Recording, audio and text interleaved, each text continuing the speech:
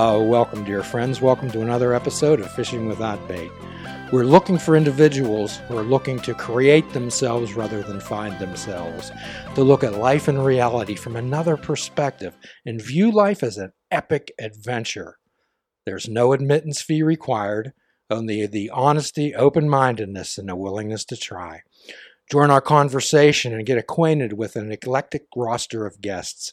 Expect the unexpected and get an assist into exploding into your life with full impact mindfulness. Greetings again. I'm Jim Ellermeyer. I'm a behavioral health therapist, joined today by my good friend, producer, and co-host of this program, Mr. Mike. Mr. Mike is waving at everybody. And today, as promised, we rejoin our conversation with Miss Liz Victory and Mr. Krish Mohan, the social vigilante. For those of you who may be wondering who they are, perhaps you could go through some past episodes. Through some serendipity and synchronicity, I became acquainted with Liz, and then this program turned her on to the world where I hope there's many more people who have open ears and open eyes to do that. And in following that, then we got introduced to Mr. Krish Mohan, the social vigilante, an incredibly witty, well-spoken young man who has a profound sense of social justice and is an extremely well-spoken individual. Welcome to the show. Thank you. Thanks. Thank you. Mrs. Liz Victory. Oh, I know you. I felt that that's what was going to happen. I felt that was going to be the first thing you were going to say. You know me. So what that tells us that something occurred in the past. Yeah, they just got married. Yeah. So tell us about that. I happened to be there. However, I wanted to hear your version of it. I'm kind of bummed out that I feel like it was like the best day of my life. And bummed out because I don't know. I'm not a romantic type, so for a wedding to be the best day, it should be an album release or something work related. Really? I would be more proud of that. It was the best day of my life. It kind of still was a show. It was really cool. You played a song as your vows, Mm-hmm. and then we had a bunch of our performer friends that we conned into playing as part of our ceremony. So that was kind of like producing a show.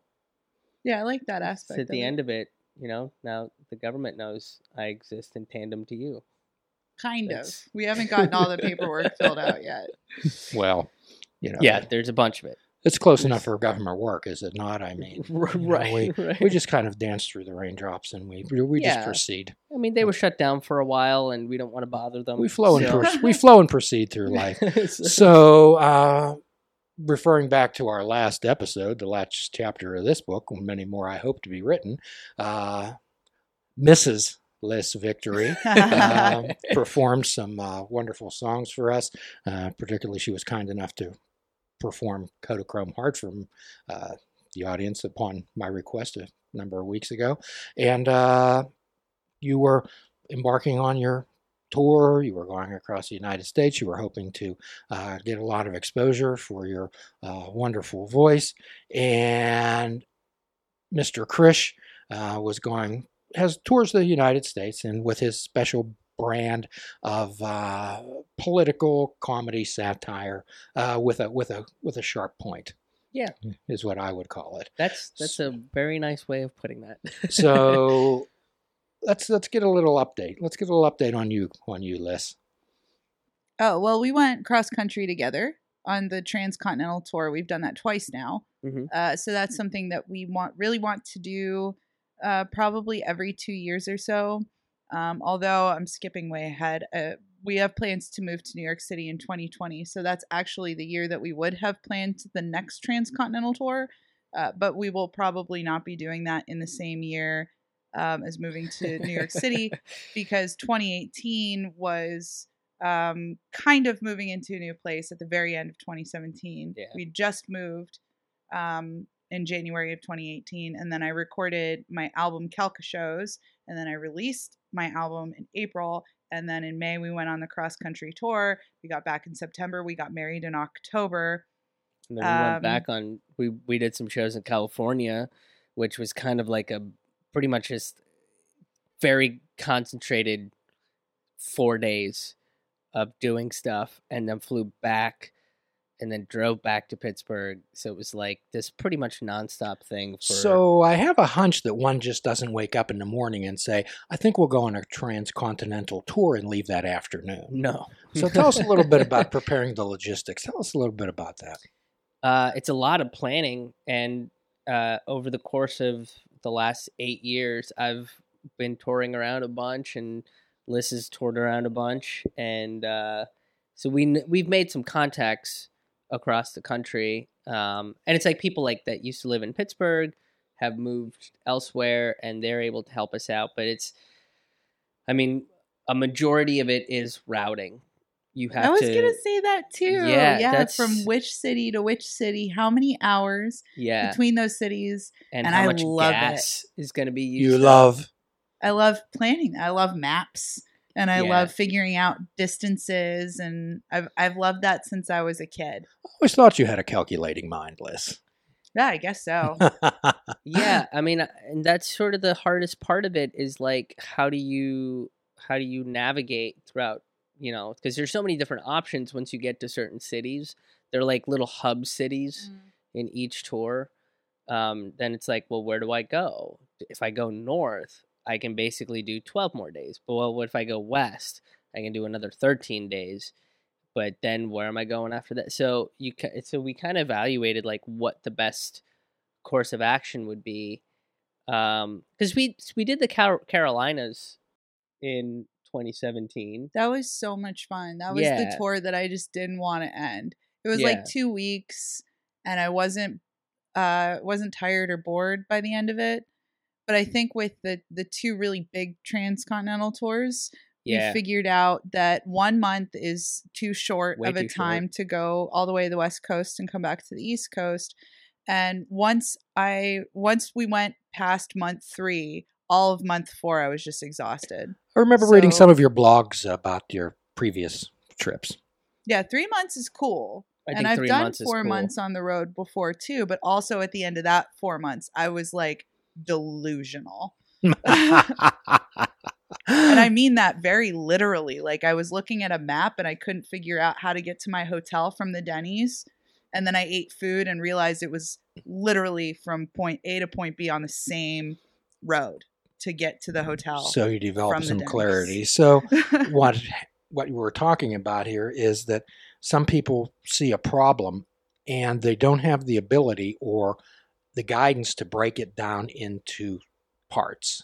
Okay. Yeah, and that's sort of the same way that you plan a tour is like once we figured out the routing, then it makes everything so much simpler because then it's like, oh, we know this person here, we know this person here. Actually, that same person can help us in the next 4 spots because they have all these connections too, and so you know kind which dates to ask for. Yeah, and then it's just a matter of sending out the emails, which is also a daunting task in and of itself because it's literally like I would say about a quarter of the cities we had never been to, if not more. So we had to like figure out what are the venues that are going to be conducive to what we're doing, which really the best venues for what we were doing, which is like a music and comedy show sometimes with spoken word storytelling and poetry involved, is like listening room environments where you sit down and you're there specifically for the show rather than just like a random bar that happens to have a stage in the back, and it's like the townies show up and they're like,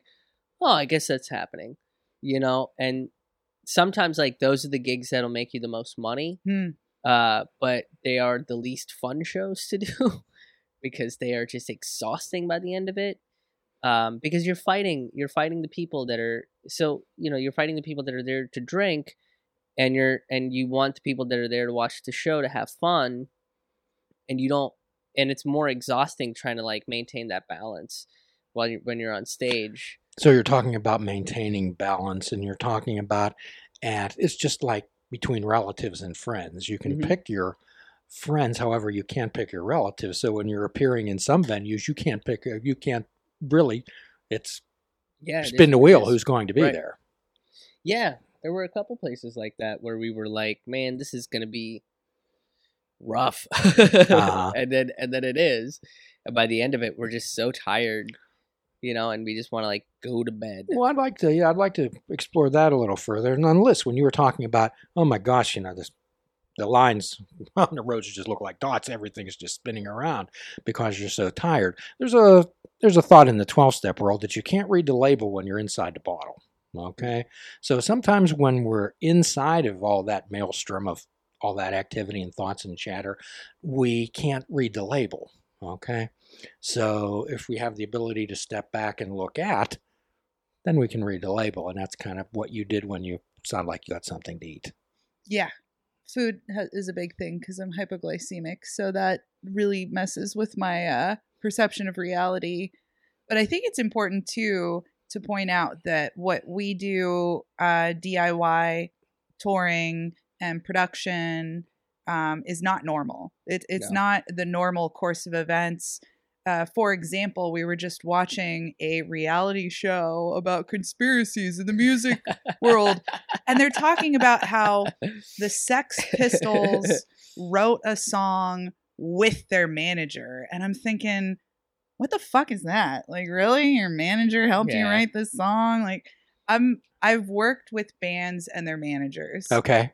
And I'm not a huge fan of that world. And I've been in it myself, and I've worked with little labels, and I've worked with big magazines, and they generally tend to be the most soul-sucking of industry jobs. Like, the higher you go up, which kind of makes sense. But we do our own booking, which is not super normal. We do our own promotion.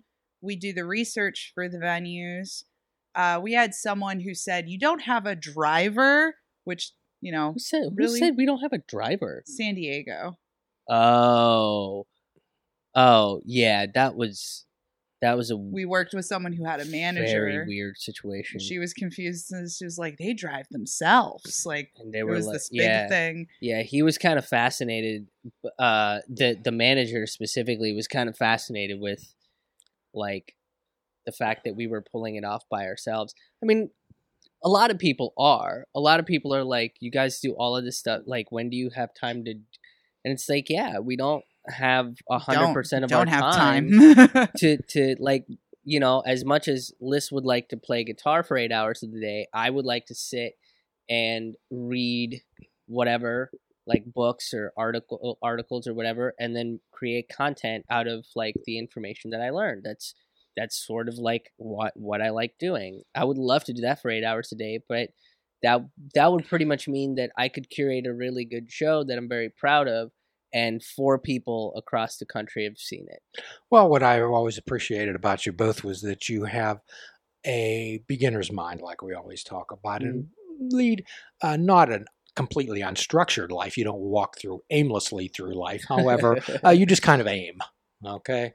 And go that way. And what I'm hearing you say is, when you have a manager, you have all those constructions and constraints around you, you're kind of put into a box and sometimes told what to do, and maybe stifles a little creativity. I would think so. I would say I say so, yeah, because I think, the manager wants to get paid too at the end of the day, and if what we're doing in our DIY world is like, let's just hypothetically throw a number out that's easy for everybody to understand.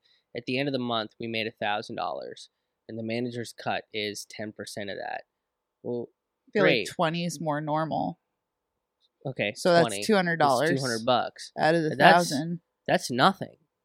I mean, that, like, okay, great. You were able to buy some groceries if you're not a family man. A living off of being my manager. Yeah. So what's the point, right? So they are going to go out and try to get the bigger fish, but the bigger fish is, for comedy, is comedy clubs, right? Like big name comedy clubs. We're talking Improv, Funny Bone, that sort of stuff. Not something like Burning Bridges Comedy Club, which is a great little independent comedy room in Pittsburgh now, right? And it's the same thing with Liz. Would be like, it wouldn't be Ham Bones or Smalls, but it would be like the big arena. And if she's doing protest songs, and if I'm on stage criticizing capitalism, ideally through jokes, that's not going to fly because guess what doesn't sell? Chicken tenders, protest songs, and criticizing capitalism. Well, I'm thinking You know. back to that scene in Bohemian Rhapsody. I don't know if you saw it or not. When I haven't seen the movie they wanted to make the Bohemian Rhapsody yet. song too long. The guy said it Yeah. has to be 3 minutes, and just pounded them. And they basically said, "Screw yourself." We left, and they left. Yeah, That's Krish's hour of comedy right now. yeah. I keep yelling at him like, why didn't you cut it down? Why didn't you cut it down? Because I don't give a shit. I have a lot to say, and I'm going to say it. Who's controlling Well, it? that's He's told me that that's 3 what times now. that's what that's controlling it? basically what Queen did. Yeah, it's like I'm Oh, controlling good what I'm job. And when they proud of walked you. out, they told that record executive, "You're going to be the guy who's known that you turned down Queen." Mm. And I remember specifically at the end when they were playing at Live Aid, they showed this guy sitting at his desk with Freddie Mercury and the band playing in front of these gazillions of people. Yeah, and that's a great song. It's like- Indeed, it is.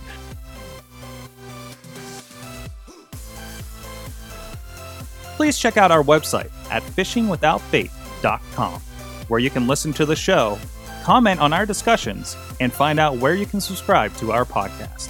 If you're interested in flying the colors of Fishing Without Bait, click the shop icon on our website. We have clothing, mugs, cell phone cases, and so much more. Show the world that you fish without bait. This show is a member of the Sorgatron Media Podcast Network. Find out more at sorgatronmedia.com.